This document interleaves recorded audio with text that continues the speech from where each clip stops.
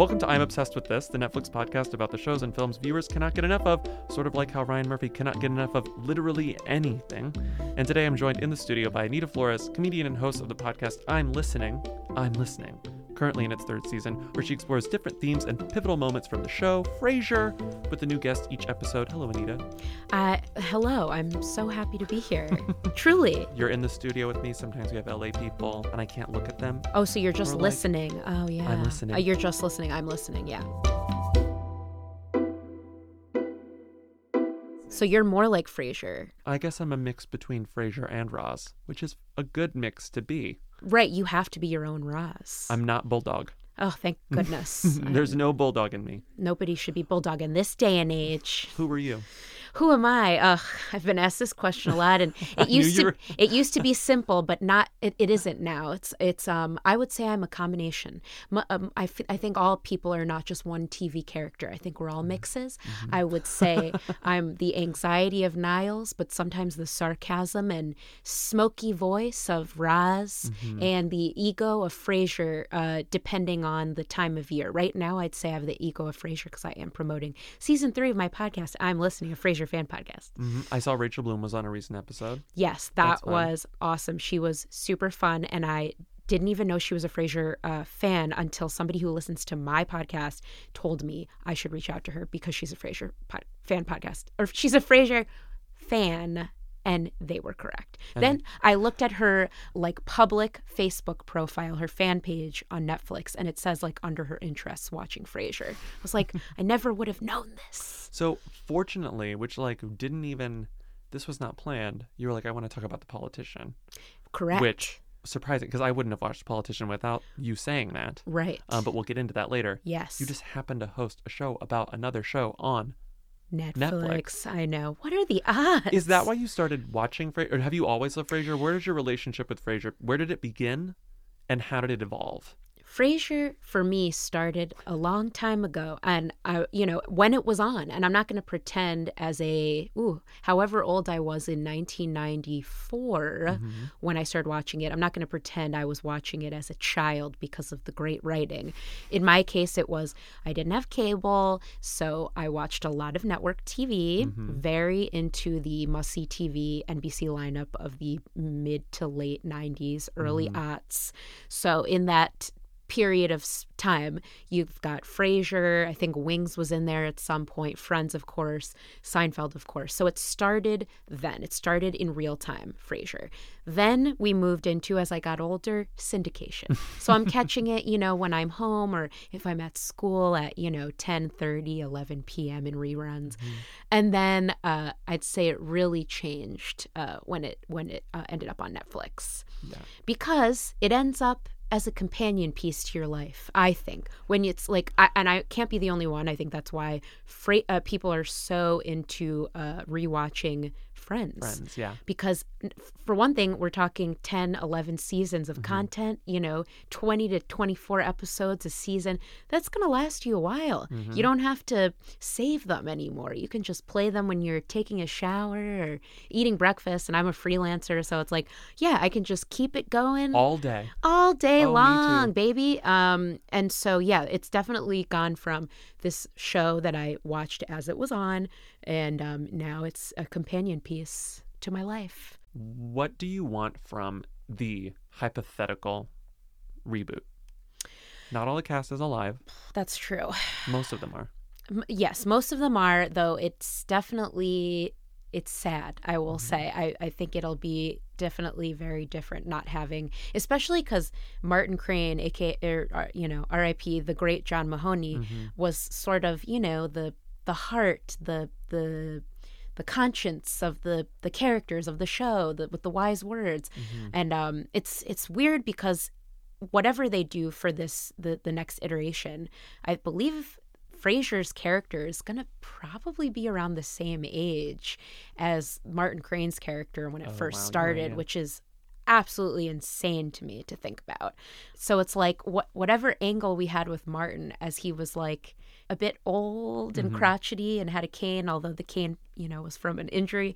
I'll be interested to see if this new version involves Frasier's son, perhaps, to sort of bring back some of that father and son dynamic. Yeah. And I do have I doubt this is going to be the casting choice, but for some reason I was thinking, what would fit with this day and age? Like, I love, I'm trying to think of the name of the guy from Schitt's Creek who plays the son, Dan Levy. Oh, Dan Levy. I think he's so funny and very much a millennial. And I love the idea of like someone like him or a character like that as Freddie, Frasier's son. Oh, that'd be fun. And I'm sure he would jump at the opportunity to do that. Sure. I mean, I love the idea of perhaps, and I think this might have been partly a Rachel Bloom idea. I'm always paranoid about stealing other people's ideas, especially because I've had so many conversations with people on my show about what they want to see in the reboot. But from everything I've heard and even just thought about myself and conversations I've had, the idea of Frasier trying to get used to the new technology and perhaps even having left radio and is now trying to get into podcasting seems like a natural progression to me. That's like where my mind goes. Yeah. Frasier Crane podcast. Yeah. I believe the new what was most recently in the news that Kelsey Grammer said that it's not going to be in Seattle. Yeah, that's what he said most recently in various articles. So it's like, that's the show. It's the drink coffee. It's the show. Well, I don't want to ruin you. You don't know how it ends, do you? I don't. All right. Well, okay. Spoil it. Let's just say it leaves on a cliffhanger of him not in Seattle, leaving Seattle for a different city. Really? Taking a chance on love. Okay. That was just your hint, not ruining it. So I think, that might play a part. Okay. Yeah. I'm in. Yeah. I should watch all of it, though. I don't understand why calling that gay man a butt munch was such a scandal. That's what gays do. Munch butts and celebrate Halloween. But now let's move on to another show on Netflix. It's an original. It's not a licensed title as Frasier is.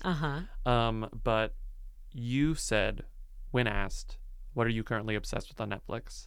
You answered The Politician. Right. The Politician is a new Ryan Murphy show. It's like the first Ryan Murphy show for his like Netflix deal. So it was sort of a big deal because Ryan Murphy is moving from, cable television to Netflix. Right. Let's see what he does. And he did this. Before we get into it, pitch The Politician to our listeners. Like, give me like a 60-second pitch. Like, what is this show about? Why should we like it? Why are you so obsessed with it? Sure. Okay. I mean, do you love decadence? Do you love Wes Anderson films, the decor and the music of Wes Anderson with, a lot of sort of, I don't want to say overacting, but I mean it in a good way. Do you want to see a lot of overacting and, sort of politics mixed with like a soap opera? Then this is the show for you. I would say it's definitely, if you want to watch something that perhaps is technically related to politics but is super fun, then I think that this is a great show to watch. So Ben Platt plays a kid named Peyton Hobart, lives in a very, affluent neighborhood. Gorgeous, goes to a nice school. His mom, adoptive parents are Gwyneth Paltrow and Bob Balaban. He's adopted, is from a poor family, now lives in this very rich family. He decides that he wants to be president of his student body, in part because he wants to get into Harvard, but also because he wants to be president of the United States. That's his like number one goal. Right. So the first season is sort of like his journey towards that goal of being like the first stepping stone to being president, which is being president of your student body class. Naturally. There's death. There's violence. There's attempted murder. There's Munchausen by proxy. Oh, yeah. There's Jessica Lange. There's kidnapping. There's all sorts of, it's every Ryan Murphy thing. Sexual fluidity.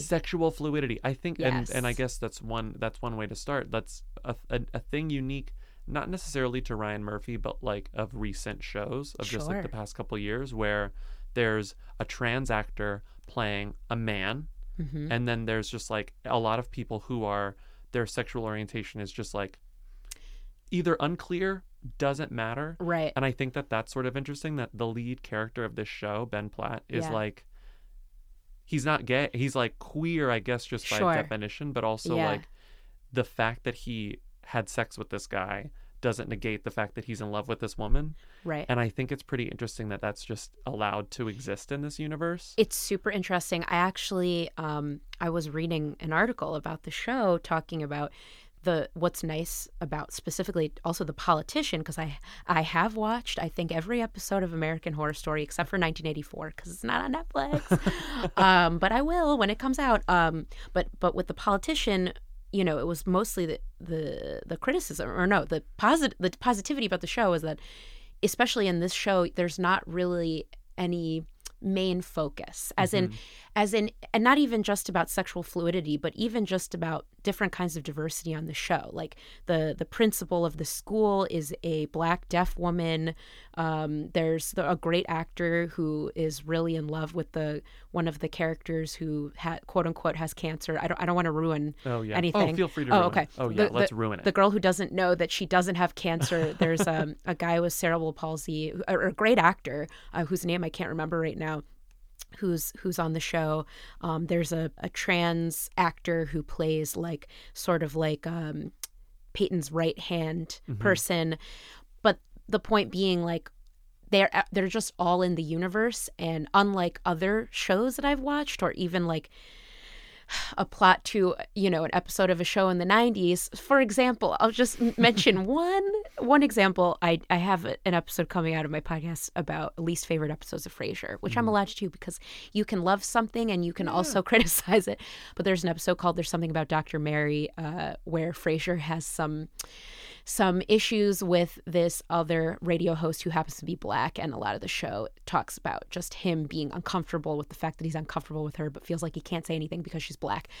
And the way that it's handled is very cringeworthy. But the point is, on The Politician, I feel like, you know, again, there's a lot of diversity on the show, and it's there, but it's not necessarily the focus, if that makes sense. Yeah. Nobody's got to like be there and explain themselves. It's just, yes, this is the world that we're living in, and that's it. Yeah, I think which I really like. That's one of the things I think is most admirable about the show. Yeah. Just because, like, it's, I don't know, it's awareness. It's like sort of quiet awareness, and Exactly, yeah. the way that it just allows these things to be, and it doesn't question anything. Right. Which I just found like pretty progressive and cool. Yeah. Even if I thought the show was like all so much in every other way. Sure. It was like, it's almost like, of course, like why are we bothering like dealing with anyone's sexuality or like gender identity when like all of this crazy shit is happening constantly in the universe of this show. Yeah. Which involves like, I don't know, just not debauchery, but just like conniving and terrible scandalous stuff that people do in the name of like advancing their political career. Sure. How did you watch this? Like, in what context did you watch this show? Like,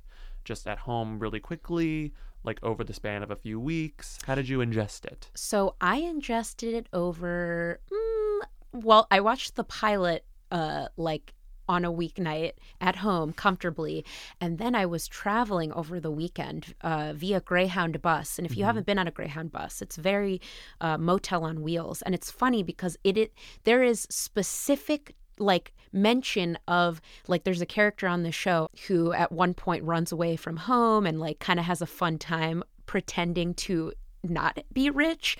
And part of this involves her taking the bus. And it was funny because I watched the majority on the show while I was on a Greyhound bus, which I think added a level to it, you know, because the whole show is all about, I mean, a lot of it has to do with, you know, privilege and decadence and wealth. So I think that was a really good backdrop for me to watch the majority of it. And then I think I watched the final episode in the comfort of my own home. Okay. So yeah, I think that definitely played a part, the different places I watched it. I would love to mention one thing, I think, as a former psych major, failed former psych major. Failed what? I might mention. Failed former psych major? You just were like, I don't want to do this anymore? Correct. Okay. I was a psych major for 2 years, and then once I got into the math and science part, I was like, I'm not very good at math, and science, it's all right. But again, I was not a great student. For that reason, I'm out. For that reason, I'm out. But one thing that we had to do in my abnormal psych class was watch like a movie and diagnose a character with a mental illness. I believe I was assigned to Sophie's Choice. That was fun. Okay. Oh, it's in the Holocaust genre. Let's just say that. So that was interesting.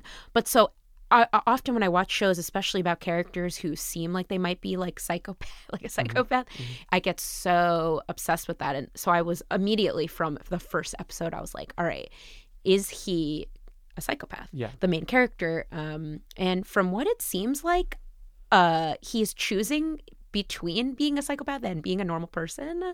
And like, especially in the last episode, he even addresses it and is like, I can't feel things when I'm in politics. When I'm out of politics, I can feel things.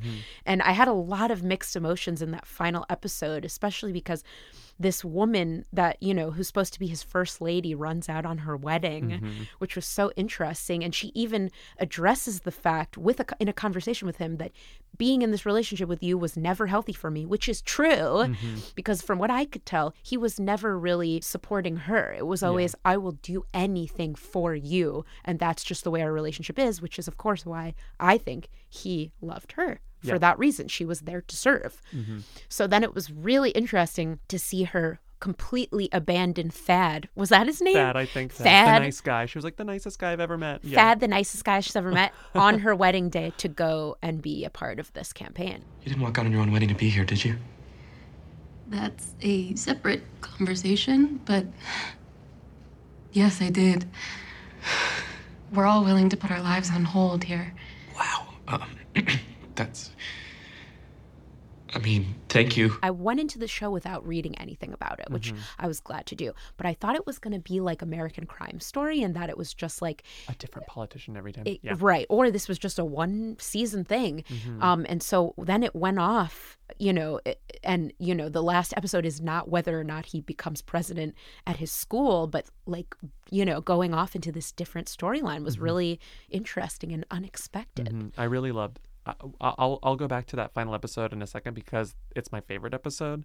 But what did we think about? I want to talk about other characters, other actors in this show, because the thing about The Politician is that like Ryan Murphy comes with baggage, right? Like Ryan Murphy comes with like his long career doing multiple different types of genres and then like throwing all the genres in a blender and doing things that sort of are rule breaking in a way and like controversial or whatever. But he also has his cast of characters that like he brings along with him. Like Brad Falchuk, who is the co-creator of this show, who's Gwyneth Paltrow's husband, and like directed some episodes, wrote some episodes. And then his cast, like Jessica Lange, is in so many of his American Horror Story shows. You've watched other Ryan Murphy shows, like I have. Do you like this little universe that he's assembled? Like, is that comforting to you? Is that part of the reason you liked it? I mean, as a huge horror movie fan, it was insisted that I need to watch American Horror Story because I hadn't, and I loved it. It was great, especially because like for me, like the thought of being terrified all the time is like kind of exhausting. So I like that he, like Ryan Murphy, in the Ryan Murphy universe, it was like, all right, let's be scary, but let's also soap opera. That's sort of what it feels like. And I watched American Crime Story, the O.J. Simpson trial. And that also kind of felt like, even though this was chronicling something that actually happened, it was always heightened. That's how it always feels in his universe. And I think once you're okay with that, I think it depends on who you are as a TV watcher, but I think you do have to accept the fact that it is a heightened world that you're living in Ryan Murphy's world. And I'm okay with it. Yeah, and I think that a good example of that is the Jessica Lange character, like Dusty and Infinity. Yes. But the Jessica Lange and Zoe Deutsch characters, it's like this grandmother is making her granddaughter sick for her own like personal gain, but also because she has a problem and like this is what she does and she like needs to be a caretaker, or you know, she needs to be responsible for this person. But that, even down to the Ricardo storyline where Infinity gets a boyfriend, have you seen Mommy Dead and Dearest? I haven't. Or it's a documentary that they turned into a Hulu show with Patricia Arquette. But that is a true story about like a mother who did this to her daughter. Yeah. I mean it's a real Munchausen by proxy. It's a real thing that happens. Right. But Sharp objects. Yeah. Ooh, I've seen that. Munchausen by proxy, very, very trendy. Yes, very trendy. But it's wild to see him insert these things that are so topical and real and dark and tragic, and then he makes them funny and twisted. Sure. And part of it is like, do I even like this? Like, is this is making me uncomfortable? But and then she's singing. I was like, what is this genre? Because it's sort of true crimey, Yeah. but then it's like fully just a bizarre comedy, like dark comedy. Yeah. And then it's occasionally a musical. There's Like, some singing. Yeah. How would you classify this to the uninitiated? Like, is this a comedy, drama, black comedy? Like, what is this to you? I would say it's a dark drum-com. It's definitely dark, but I would say overall funny. Yeah. Definitely funny. I think one of my favorite exchanges in the show happens when Infinity has realized that what her grandmother's doing to her. She moves into a hotel room, and then Jessica Lange comes and tries to, like, you know, talk her down or whatever, and she's coming in with the blackmail or the threats, and she's like something like, she's like, I want to go where Ratatouille happened or something. I want to go to the restaurant where Ratatouille happened, and she's like, rats don't cook or something. I thought that was so funny. I want an all-expenses-paid senior trip to Paris, Nana. Unlimited funds. I want to do Paris right. Freedom is what I need. Right now, I want to go to the restaurant in Ratatouille, the one where the rat cooks. That's an animated film, Infinity. Rats don't actually work there. That was definitely one of my favorite things, because it's absolutely super dark, that especially when you find out that she has murdered her daughter. She is responsible for her the daughter's mother's death, which isn't necessarily something that I thought I could move past and be like, okay, but you kind of have to, just because it's one thing after another with every episode. You had mentioned like the overacting in this. Yes. You were calling it out as a positive comment. Yes. And I think that the Ryan Murphy, if you're not used to a Ryan Murphy show, this show's gonna like completely fuck you up. You know, Yeah, like you're like, what is absolutely. happening? But if you're watching the American Horror Story, if you've watched even the O.J. Simpson show, is more straightforward as a drama, but like you can sort of get a sense of what his sensibilities are in that show. Absolutely. But it's like in this, you need people to act like overact and act theatrically and sort of Yes. overdo it, because you need that heightened stuff to get over the fact that like this is really dark. Exactly. There are some things there are some questions that are not answered. Yeah. Yeah. And like you just have to move past it. Like you need these people to yell at you. I think a great example of that is even just the end of the first episode when Ben's sometimes lover / Mandarin tutor commits suicide. That is, oh my God. I mean, after I saw the episode, it doesn't even happen. Does it happen at the end of the episode? It happens like, if not the at the middle. end, I think maybe in the middle, and then it's like 18 months earlier or something. Yeah, and it's so dark, and I think it really, like, I'm gonna throw in another Netflix original show as the opposite of this that I also love, which is Haunting of Hill House. Oh yeah. Haunting of Hill House, I absolutely loved, because I think another trendy thing that's happening is in horror, especially, you've got The Witch, you've got Hereditary, Midsummer, is this idea of mixing horror with trauma. And in Haunting of Hill House, you're taking a story of a haunted house, but going back and forth in time and really exploring the haunted house and the trauma that the hauntings and the ghosts have left as a scar on these characters. That is not what's going on in The Politician. I mean, you take what's happening with Peyton and the fact that he has seen somebody he loved murdered. You know, you'd really think that would be it for him in terms of like, I need to go to therapy. Like, I'm going to go down a dark hole. But instead, he continues on with his candidacy. This like warpath. Yeah. And I absolutely agree with you. You want to move on, you need to watch. If you're going to move on with the terrible things that happen, you've got to watch the characters also move on. I wasn't looking forward to watching this show Right. because Ryan Murphy's very hit or miss with me. Okay. And especially, and I think this will lead us towards the final episode, but I'm like kind of sick of teen shows. Like I can't really do a teen show. Sure. It's tough. I did Elite, which I actually really liked. Oh, But again, yeah, I watched Elite is very like crazy. It's like Elite, nuts. That's fun. Yeah. But like I'm not a huge Riverdale person. Sure. I'm not a huge. Didn't watch Gossip Girl. Sure. Um, Sexy teens. Sexy teens. I'm just like whatever. And so and when they're I not saw that- actually teens, everybody. Yeah. I think we know that. Yeah. Okay. And this show, I think one of the main things that left me sort of hanging was the fact that it was about a high school election, and I was like, oh, more teens who are acting like adults, Right. like rich teens getting into trouble and acting like 25-year-olds. This is not appealing to me. And I think the moment that I was like, okay, I like this is I mean, I enjoyed the whole season, but that final episode when you realize, oh, this whole first season is really just a setup for a show about like adults. Yeah. When it skips forward, he's in college. You've like Jessica Lange's out of there. The kids are out of there. They're adults. They're making adult decisions. And then there's like that sweet scene with Gwyneth Paltrow like leaving to go on her thing. And I was like I like the Gwyneth Paltrow stuff. I like the Bob Balaban stuff. I didn't love the high school stuff. And now at the end, he wants to run for Senate against Judith Light, and who is secretly in a throuple, and her campaign manager is Bette Midler. I was like, this is the show I want, like. Absolutely. And this is a show that apparently we're going to get, because I think the second season is happening. Oh, that makes sense, yeah. But I was just like, okay, I like this show when it's about adults. Yeah. I think that the kid thing kind of makes it unappealing to me. And just to listeners, like, if it seems unappealing to you because it's another teen show, it really kind of isn't. Because it was just sort of a stepping stone for a show about a politician. Yeah. I mean, I can understand where you're coming from not wanting to get into what I call the sexy teen genre, because not only are they not in high school, but when I'm thinking of all the shows that you just mentioned, it's like they do not mirror my experience in the slightest. Not to mention just, and I say this speaking from experience, just how disgusting everyone is at that age. I mean, nobody's got clear skin and everyone's, still growing and their voices are terrible. And it's like none of that matches up. And everyone's very sexually awkward. And if they're sexually active, it's not going as smoothly as it is on all of these shows. So I can understand where you're coming from. I just want to comment on one thing you mentioned, which was it's an easy show, especially with how pretty it is and they're all rich. Another thing that I also liked about all of this is everyone, to me, seeming how I felt, nobody seems and comments actively on the fact that a lot of these people are very unhappy, these very wealthy people, which is so comforting to watch. Oh, yeah. If you are a person who does not live in a mansion, who's watching it on a Greyhound bus, you're like, okay, I'm on a Greyhound bus, but you know what? I've got goals.